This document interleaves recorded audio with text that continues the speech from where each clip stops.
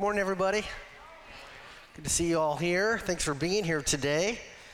A couple things I want to mention before we get started. We had a great men's ministry event on Friday evening, and David, I don't want to embarrass you. Can you raise your hand, though, please? Thank you. So I don't want to embarrass you, but I'm going to embarrass you.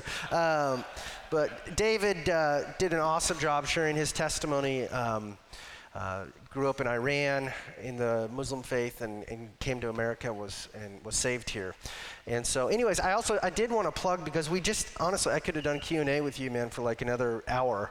But I want to plug his YouTube channel, which is called A Christian Journey. And you can watch his testimony on there and also hear about apologetics issues from a Christian worldview and A Christian Journey with David Sammy. So thank you, David, for serving our family that way. And then also 2 prayer requests that I think we just need to take a second and pray for. Bethany Barnett from our church is on a mission trip to Cambodia, and she's not feeling well. And so she goes to Northwest University down south, and is on a missions team for a while with some college students. Let's pray. Lord Jesus, we thank you for what you're doing here in our fellowship and also all around the world.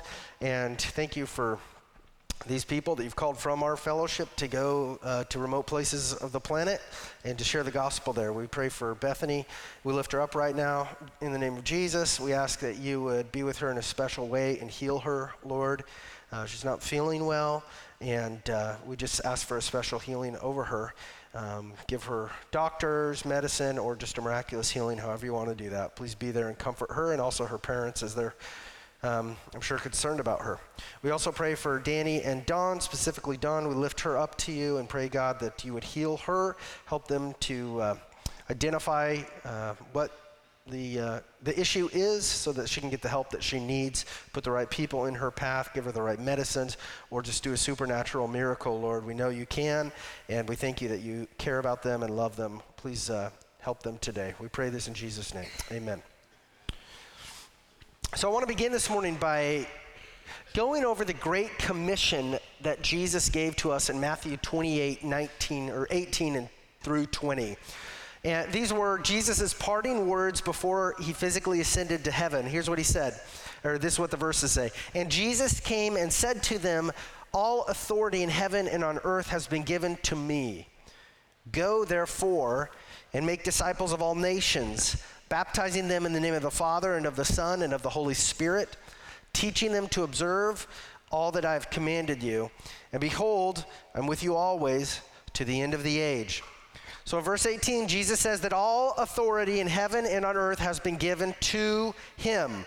And who gave him this authority? Well, in John, we know that he says God the Father gave him that authority. So the reality that Jesus has all authority in heaven and on earth means that Jesus is King of the universe, Jesus is the judge of the universe, and Jesus is the Savior of the universe, okay? So that Jesus is King of the universe means that he reigns with omnipower, all power, over every spirit and every being, and all of God's creation is accountable to him.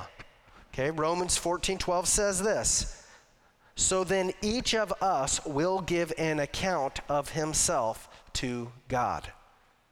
We should take that really seriously and think, wow, okay, if that's the case, then whose good works am I going to point to when I meet God? Mine or Jesus's? Okay. Second, that Jesus is judge of the universe means that he punishes the evil and he blesses the righteous. And third, that Jesus is Savior of the universe means that because of his sinless life on earth, because of his substitutionary death on the cross, because of his victorious resurrection from the dead, Jesus alone has the authority, the power, the righteousness, and the ability to rescue people from the eternal punishment they deserve for their sin. And thankfully, he has the will to do that. He desires to do that. And so the mission, what we need to see here is that the mission that Jesus gives to us as his followers is grounded in the reality of Jesus' total authority over all peoples of the earth, over all spirits in heaven and in hell. and over all the rest of his creation. And that's why in verse 19 it says, we see this word, go therefore. So therefore, it's connecting it to the authority of Jesus. Now, because of Jesus' authority, and because Jesus wills to save people from sin, therefore, go. Go. Okay? We Christians have a mission from God, and we are living our lives, and as we are going across the face of this earth, we are to live on mission. And in verse 19, Jesus tells us what the mission is. Go make disciples of all nations. Make disciples. Disciples are people who trust in Jesus Christ and who are learning how to joyfully obey him while they rest in the gospel. People who trust in Jesus Christ for salvation and who are subsequently learning to obey Jesus while they rest their hearts and souls in the finished work of Jesus Christ. So Jesus tells us to go make more disciples. Of whom? Who are we to make disciples of? Of all nations. Okay? And Jesus is not talking merely about all politically recognized nations. Because you guys have seen, just in the past 30 years, nations all over, especially in the Middle East and Europe, and those are changing all the time, right? Jesus is not talking merely about politically recognized nations. The word used here is ethne, and that's the word where we get our word ethnicity from. So he's talking about specific people groups with their own ethnic languages and cultures. And so within every political nation of the world, it might have hundreds of people groups within it, or ethne. And Jesus wants us, his church, to go make disciples of people in all those different people groups. Okay? So how are we supposed to do that? What does Jesus say it means to make disciples? Well, it says this. First, by baptizing them in the name of the Father and of the Son and of the Holy Spirit. So after a person is born again by the Holy Spirit through faith in Jesus, one of his or her first steps of obedience to God is to be baptized in God's name. So if you didn't get baptized when you first became a Christian, don't be embarrassed about that, but you should be baptized ASAP if you're a follower of Jesus because Jesus commands it. And in baptism, the disciple of Jesus is making a declaration. He's declaring that he or she is a disciple of Jesus now, and he or she is immersed in water to signify his or her union with Jesus Christ in his death and resurrection, and he or she is claiming God's name upon him or herself. It's a very holy thing, a celebratory thing too. Okay, so what's the next thing Jesus commands us to do to make disciples? Well, verse 20 says, make disciples by teaching them everything Jesus has commanded us, right? And the true disciple of Jesus is going to want to learn the commands of Jesus.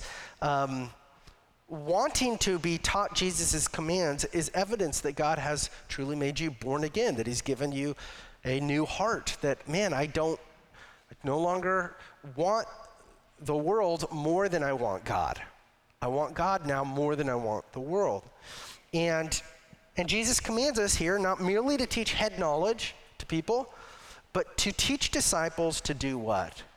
To observe or to obey God's commands. Because it doesn't change if we only learn the commands. We need to start to obey his commands with the help of Jesus' Holy Spirit in us. Okay, but in order to obey Jesus' commands, we have to know what he commands us to do. And we learn what he commands us to do by reading his commands in the 4 Gospels and in the rest of the New Testament and through a gospel-centered reading of the Old Testament. So through all of Scripture. And so as we begin to learn Jesus' commands and seek to obey him, it's crucial, this is unique to following Jesus, it's crucial that we remember we are starting our journey of discipleship from the finish line, okay? Jesus has already perfectly obeyed for us. Jesus has already finished the work of atoning for our sins. Jesus has already declared those of us who have believed in him that we are saved and that we are righteous in God's sight. And that is great news because it changes our whole mentality and approach to following Jesus. And because of this, our efforts to obey Jesus now are not driven by fear that he'll condemn us if we fail. Our efforts to obey him are not an attempt to try to earn God's approval. Instead, we seek to obey God knowing that even when we fail, Christ has already finished the race for us. And this is why we now run the race of faith with internal peace and joy and assurance of victory in Jesus Christ. So starting the race of faith from the finish line, it is totally unique to Christianity. You won't find it in other religions or ideologies. And this is what we mean by gospel-centered discipleship. This is why our church purpose statement says that we want to glorify God by making disciples of Jesus through gospel-centered worship, community, service, and multiplication. Because the gospel is not only what we must believe to be saved, the gospel is the axle around which our discipleship revolves. Okay? And Jesus concludes his mission for us with this promise. He says, behold, or listen closely now, I'm with you always to the end of the age. So he's saying that everything we will need to complete this mission, we have because he is with us. Throughout the Bible and all of history, God's presence with his people is always an indicator of his blessing and success. God is with us on our mission to make disciples of Jesus. And the mission will be successfully completed because God is going to do it. God is going to complete the mission with us and through his church because that's how he has chosen to do it. And Jesus promises he will always be with those of us who believe. Now, on our deathbeds, when we die, when this mission on earth is finished, when Jesus returns to earth, and when he takes us to live with him in eternal glory, he's with us. So I wanted to review the Great Commission this morning because many of the themes of the Great Commission help us to make sense of the book of Acts, and specifically of the next few passages we're going to look at in the book of Acts. Today's sermon text and the next sermon text are a little more difficult to interpret and apply because they record some unusual situations that were unique to the first century context in which they took place. And so as we work our way through today's text, I want you to keep your eyes open for the Great Commission.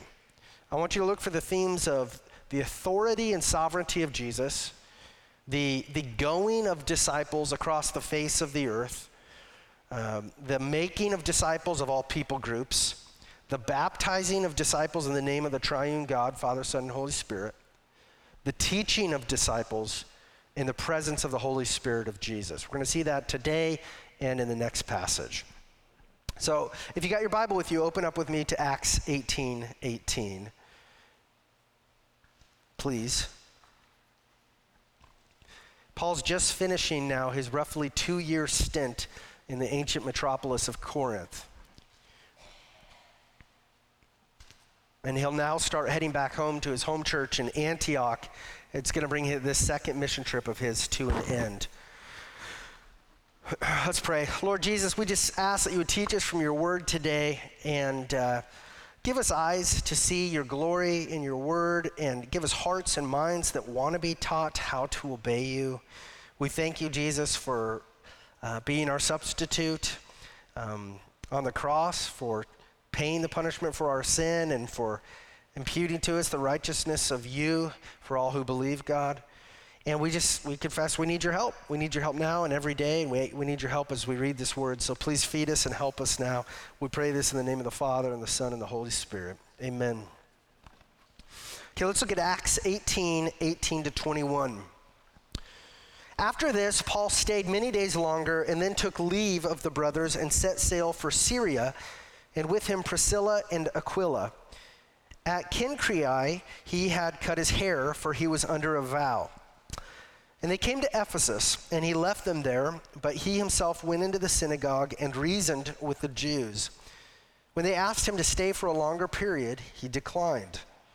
But on taking leave of them, he said, I will return to you if God wills. And he set sail from Ephesus.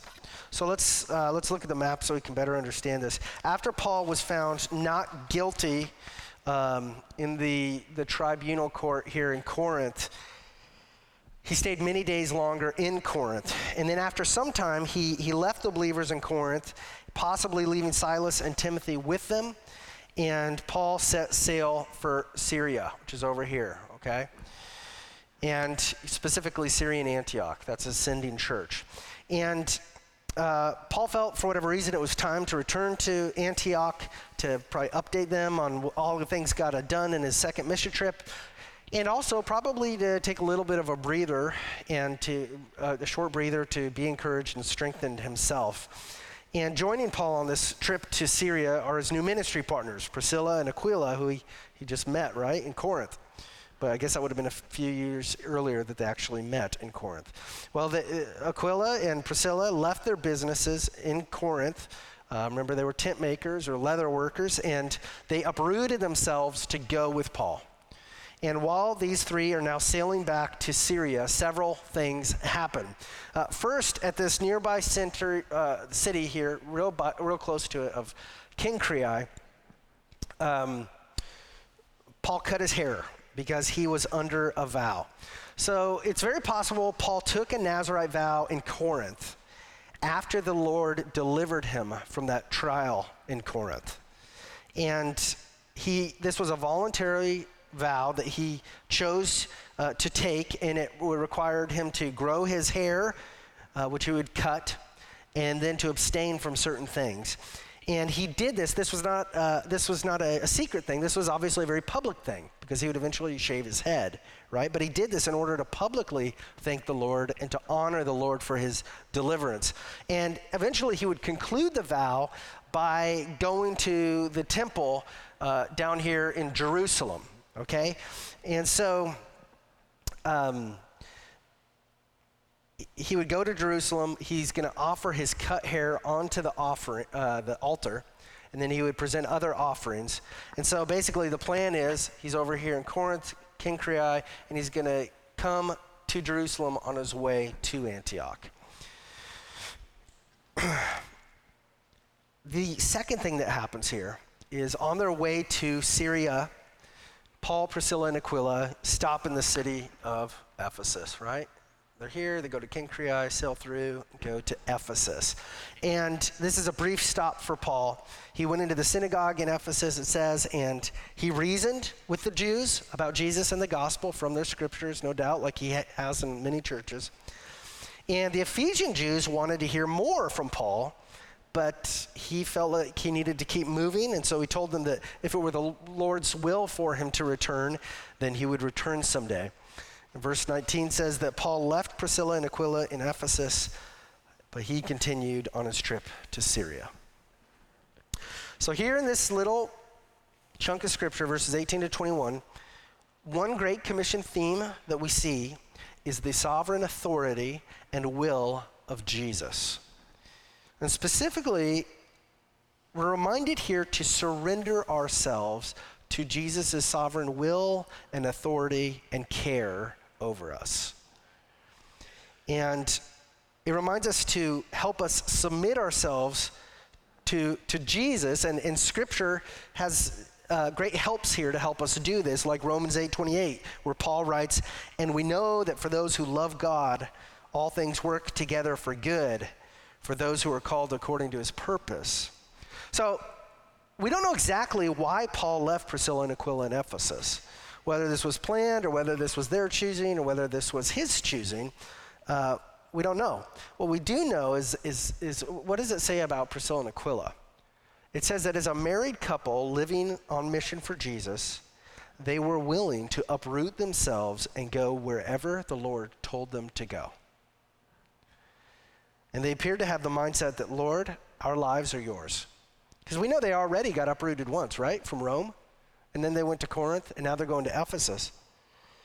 And they're saying, Lord, we want our plans to be your plans. We want to serve you and others however you want us to serve you and wherever you want us to serve you. And they are submitting themselves to the authority and sovereignty of the Lord Jesus Christ. Now, it's possible that when they left Corinth, they were planning on going with Paul a lot farther. It's real possible that they were planning on going to Jerusalem and up to Syria with him. But what we're going to see real quickly here is that the Lord brought them to Ephesus for a purpose, and that God would use them in amazing ways in this city. And isn't life often like this? This is how I was thinking. We make our plans for how we want our lives to go, and where we want to live, and what we want to accomplish. But God might have different plans for us.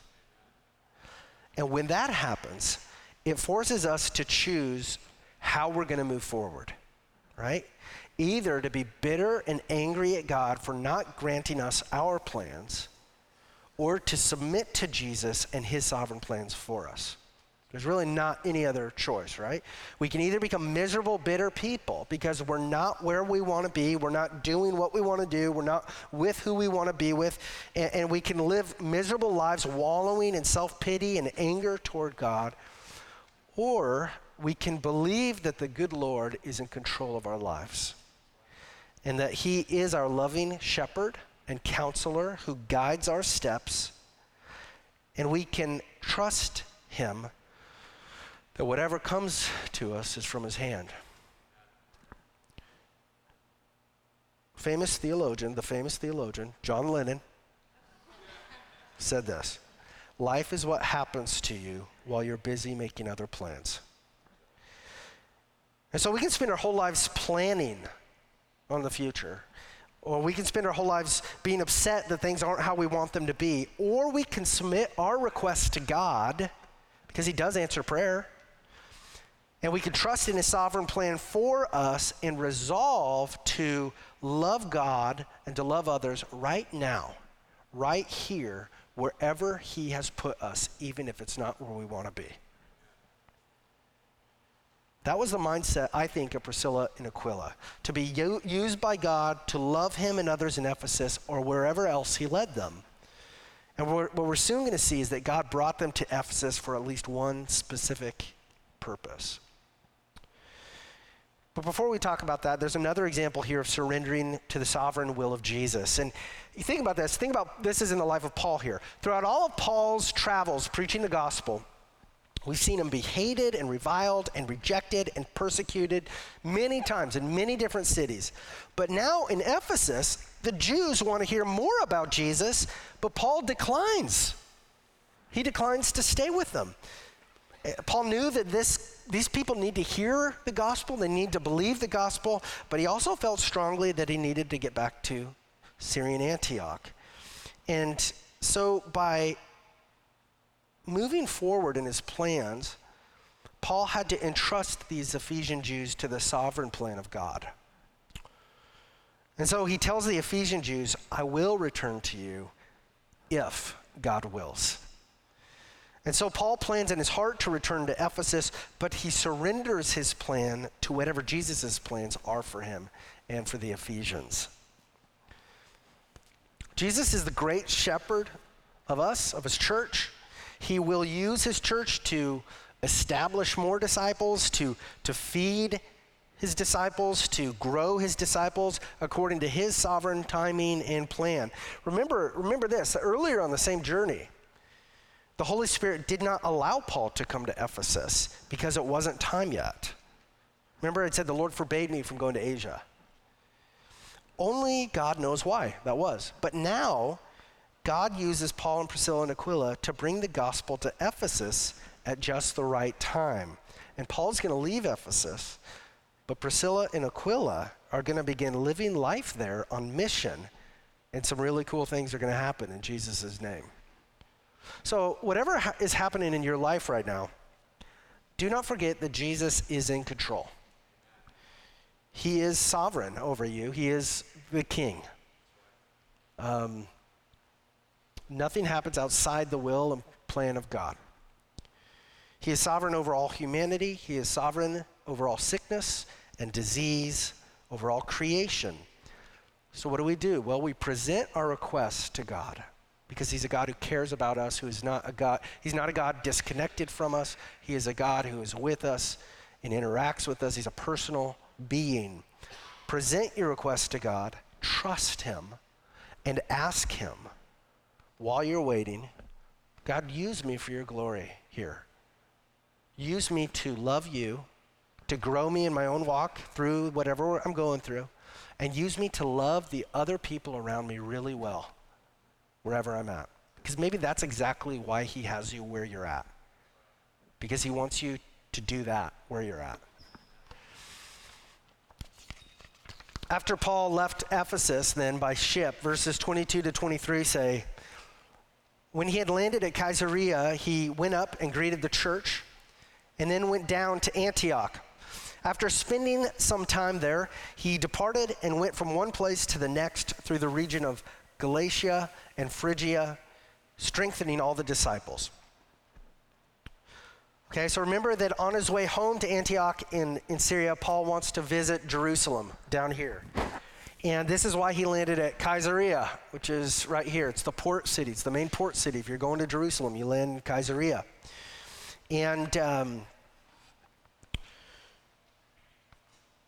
verse 22 then says that Paul went up and greeted the church. At first when I read that, I assumed it meant the church in Caesarea.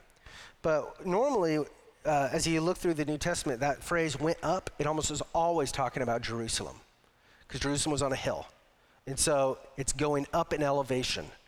And so Paul went up to Jerusalem. That's most likely what that means. And he greeted the brothers there. And according to some Greek manuscripts, verse 21 has Paul saying that he must go to Jerusalem to keep an upcoming feast. And if that were the case, then Paul's purpose in Jerusalem would have been threefold: to visit or to complete his vow at the temple, to visit the brothers in Jerusalem, and to celebrate a feast.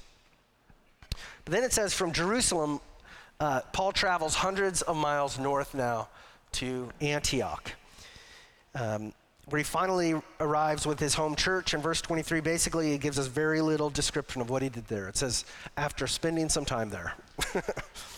And so we can only assume that Paul spent some time there updating the church and taking a little time to strengthen and encourage himself by just being around his encouraging church family. And then after spending some time in Syrian Antioch, Paul, now this is the beginning of his third mission voyage, okay? Verse 23 says that he departed and went from one place to the next through the region of Galatia and Phrygia, strengthening all the disciples. So what this means is Paul likely traveled back to the disciples he started on his first mission trip, went this way. He was here, and then he probably cuts around here to his hometown of Tarsus, then goes to Derbe and Lystra and Iconium, and then back up to Antioch and Pisidian. So what that means is, we look at that, you can real quickly read that and skim that. It's like, oh, that's interesting. But put yourself in his shoes. These were towns he was driven out of.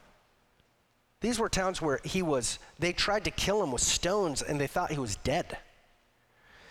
But it's amazing that doesn't keep him away from strengthening the church. According to what we read earlier in Acts about strengthening the church, this is what Paul likely did.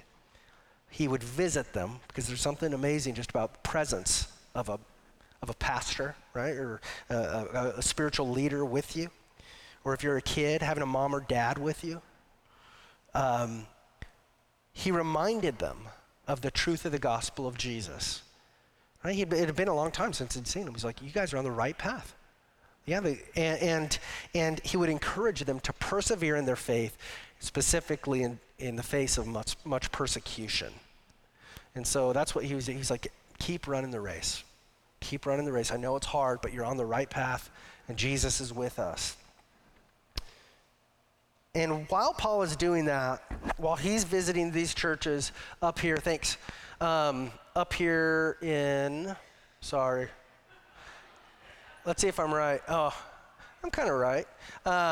While he's visiting these churches, something new, God's doing something new now down in Ephesus.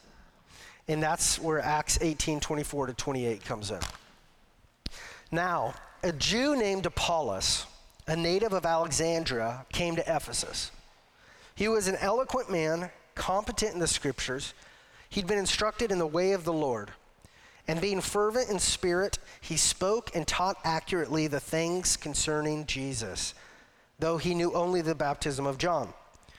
He began to speak boldly in the synagogue, but when Priscilla and Aquila heard him, they took him aside and explained to him the way of God more accurately. And when he wished to cross to Achaia, the brothers encouraged him and wrote to the disciples to welcome him. When he arrived, he greatly helped those who through grace had believed, for he powerfully refuted the Jews in public, showing by the scriptures that the Christ was Jesus. So here's this new guy, Apollos, and when he comes to Ephesus, he was likely a Christian already. God had gifted Apollos immensely for teaching and preaching. It says he was eloquent with words. He knew the Old Testament scriptures very well. He spoke with great fervor or passion, and he was able to intelligently and powerfully refute those who rejected the gospel. And what's neat to see here is how God, at this point, was already sovereignly sending Christians from different parts of the world to other different parts of the world to finish the mission. Think about this. Just as Paul and Priscilla and Aquila, Silas and Timothy and Luke, they have all gone across the face of the earth now doing gospel ministry. Those are just the ones we know of that have been listed in Scripture. As they're doing that, now Apollos is coming up from Alexandria, North Africa, to preach the gospel in Asia Minor. And we see here that Priscilla and Aquila staying behind in Ephesus now was not a mistake. God sovereignly placed them there so that they would cross paths with Apollos and help him. See, Apollos knew all about John the Baptist. He knew that John the Baptist baptized people, repenting of their sin as they looked forward to the Messiah. And Apollos also knew that Jesus of Nazareth was the Lord to whom the Baptist pointed. And we know this because verse 25 says that Apollos spoke and taught accurately the things concerning Jesus. Okay, now that being said, there were certain gospel facts here that Apollos apparently didn't know yet. He may not have known about Jesus' Great Commission or the command to be baptized now in the name of the triune God. Apollos may not have heard about the coming of the Holy Spirit at Pentecost or about God's new command to eat foods that previously had been forbidden by the Jewish law. We don't know exactly, but we do know this. Aquila and Priscilla gently took Apollos aside and discipled him. And we learn quite a bit here about this discipleship scene in verse 26. As the disciplers, in this case, Aquila and Priscilla were kind and gentle with Apollos. They were glad to help him so that he could be more fully used of God. They were not prideful or arrogant about how much they knew and how much he didn't know, right? Rather, they were humble and they were gentle. And now, as the one being discipled, Apollos shows himself to have a humble and teachable attitude. Now, no doubt, Apollos was much more educated than them. Alexandria was known for like the best library in the world. It was like the best, most prestigious university town in the ancient world. And he came from this educated town of Alexandria, and Apollos probably knew philosophical terms and concepts and historical figures they'd probably never even heard of. But Apollos humbles himself under their discipleship and learns from them. That's a great lesson for us Christians, that we will never go wrong learning from one another if we resolve to have humble and teachable attitudes.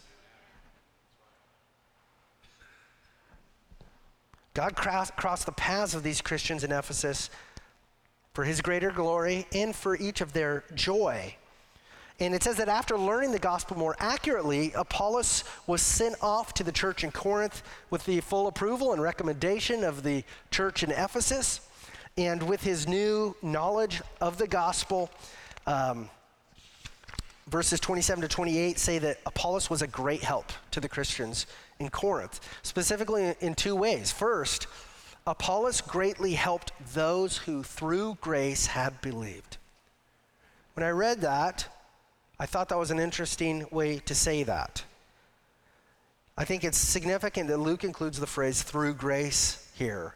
Why not just say Apollos helped those who had believed? The author, Luke, here, is led by the Holy Spirit, is obviously making a theological point. Verse 27 does not describe Christians as those who through grace had been saved. Instead, he describes Christians as those who through grace had believed. Thus, there's a direct link between God's grace and the act of believing. So God's grace, or his unmerited kindness towards undeserving people that he gives through the gospel, his grace is not only given by his doing the work of salvation for us, which it is. God's grace is also given to us in enabling us to believe the gospel. Thus, God shows believers amazing kindness, amazing grace by choosing us, calling us, justifying us, sustaining us, and eventually by glorifying us in the future. The whole plan of salvation is entirely by the grace of God. Romans 8:30 says, "And those whom he predestined, he also called, and those whom he called, he also justified, and those whom he justified, he also glorified." These are all linked. So when you think about the grace and kindness that God shows you through the gospel, I would encourage you to expand your mind to better grasp the astonishing height and depth and width of God's love for you in Jesus Christ. It's not just the fact that he died for you. Obviously, that's the pinnacle of it. But its aftershocks are shown, and its precursors are shown in so many different ways in our lives.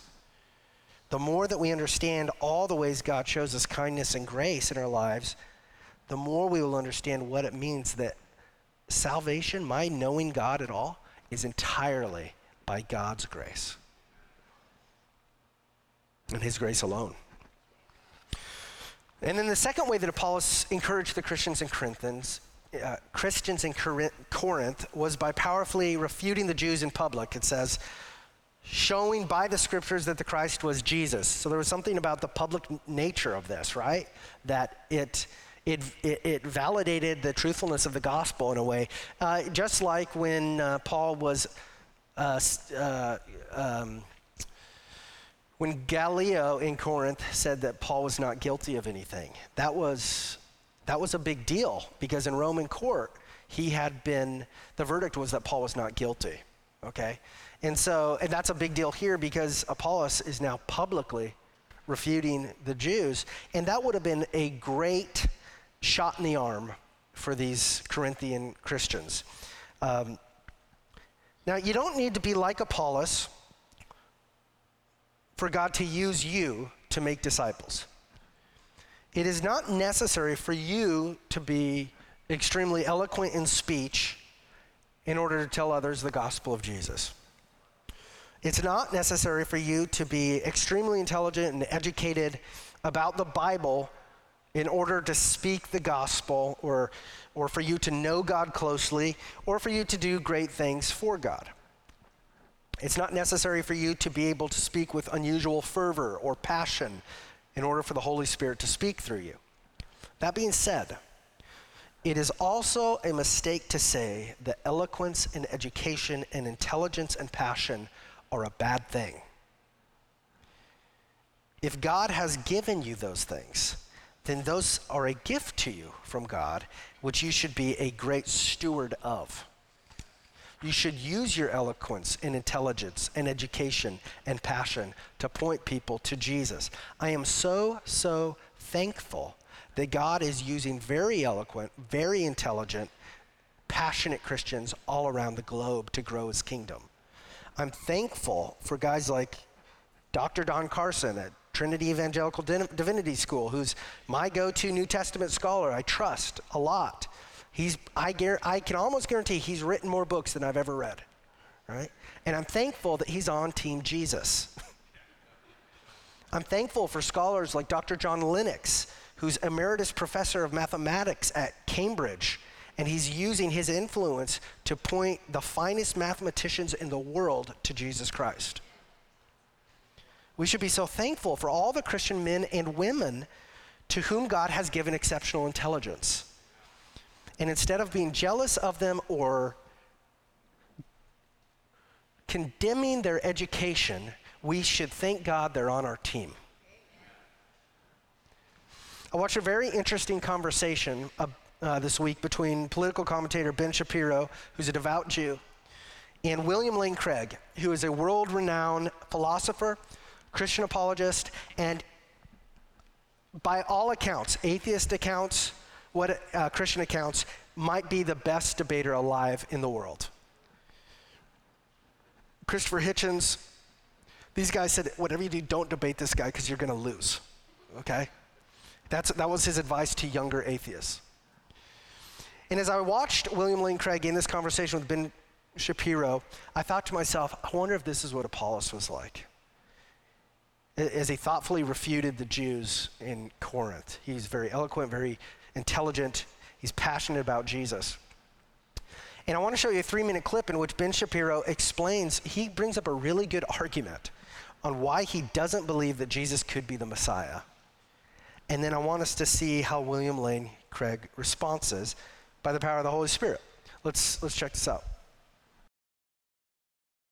From the Jewish perspective, this narrative has some holes in sort of Jewish philosophy. The narrative begins with the idea that Jesus appears in front of the Sanhedrin and then claims to be the Messiah. Well, there's nothing actual criminally in any of the tractates that say that if you declare yourself the Messiah, this is actually a punishable offense even. Right. There are many Jews, including Bar Kokhba, who have declared themselves messianic figures. Absolutely. The real gap here is that in the Gospels, Jesus' vision of himself as the Messiah is completely different from the prior vision of what the Jewish Messiah is, and is actually outside the scope of how Jews describe the Messiah, or really have ever described the Messiah. The Messiah in Judaism has always been a political figure who is destined to do certain things, restoring the kingdom of Israel, maintaining control of that kingdom, bringing more Jews back to Israel. All of these things are considered sort of political things that the Messiah does. But the idea of the Messiah as embodiment of God is something that's foreign to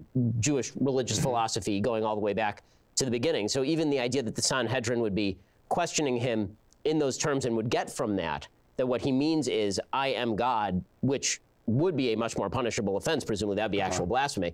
It's an oddity. I think you're absolutely right in saying that Jesus' understanding of the Messiah was radically different from the prevailing cultural understanding of the Messiah among the chief priests and the common people. And he didn't meet their expectations. Indeed, that's what helped to get him crucified. Being the Messiah, you're right, in and of itself isn't a blasphemous claim. But to claim to be the Son of God in a unique sense, and then especially the Son of Man prophesied by Daniel, sitting at the right hand of the power, that is truly blasphemous and is sufficient for his condemnation. Now, the question, I think, that is raised by your interpretation, question, Ben, yes. your interpretation, Ben, is this.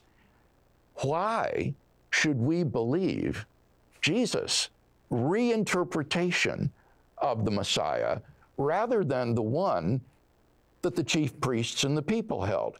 And I think the answer to that is his resurrection from the dead. Jesus' resurrection from the dead is Yahweh's public and unequivocal vindication of the man whom the chief priests had rejected as a blasphemer. It is the divine demonstration that these allegedly blasphemous claims are in fact true, that he was who he claimed to be, and that therefore I follow Jesus in his conception of what it means to be the Messiah. I watch these guys, and it just amazes me they're not using notes. It's like you could be reading this from some really deep philosophy book, and this is just how these guys talk. And I thank God for people like William Lane Craig and guys like Apollos. And, think about what was going through Paul's mind. It could have been very easily for the Apostle Paul to be intimidated by Apollos. And I love the way, though, that Paul instead wraps his arms around Apollos and accepts him as a partner in the gospel. In 1 Corinthians 3, 5-8, Paul humbly writes this about Apollos. What then is Apollos? What is Paul? Servants through whom you believed, as the Lord assigned to each. I planted, Apollos watered, but God gave the growth. So neither he who plants nor he who waters is anything, but only God who gives the growth. He who plants and he who waters are one, and each will receive his wages according to his labor. So rather than being intimidated by Apollos, Paul celebrated how God was using Apollos to spread the gospel in a new way and in a new place. And I don't know if you guys have noticed, but our little town of Stanwood is changing. New businesses are starting. New houses are being built. Lots of new people are moving into our community. And even though change is often hard for everybody, I want to encourage us at Cedar Home to be disciples of Jesus who look at our town and our neighborhoods and our church through the lens of the Great Commission. We can either be bitter about the changes we see in our town, and we can resent all the people who are moving here, or we can trust Jesus and believe that all authority in heaven and on earth belong to him, and that he is actually bringing to us current and future disciples of Jesus. We got neighbors of all ages moving in right around us who need to hear about and experience the love of Jesus Christ through the people of Cedar Home Baptist Church.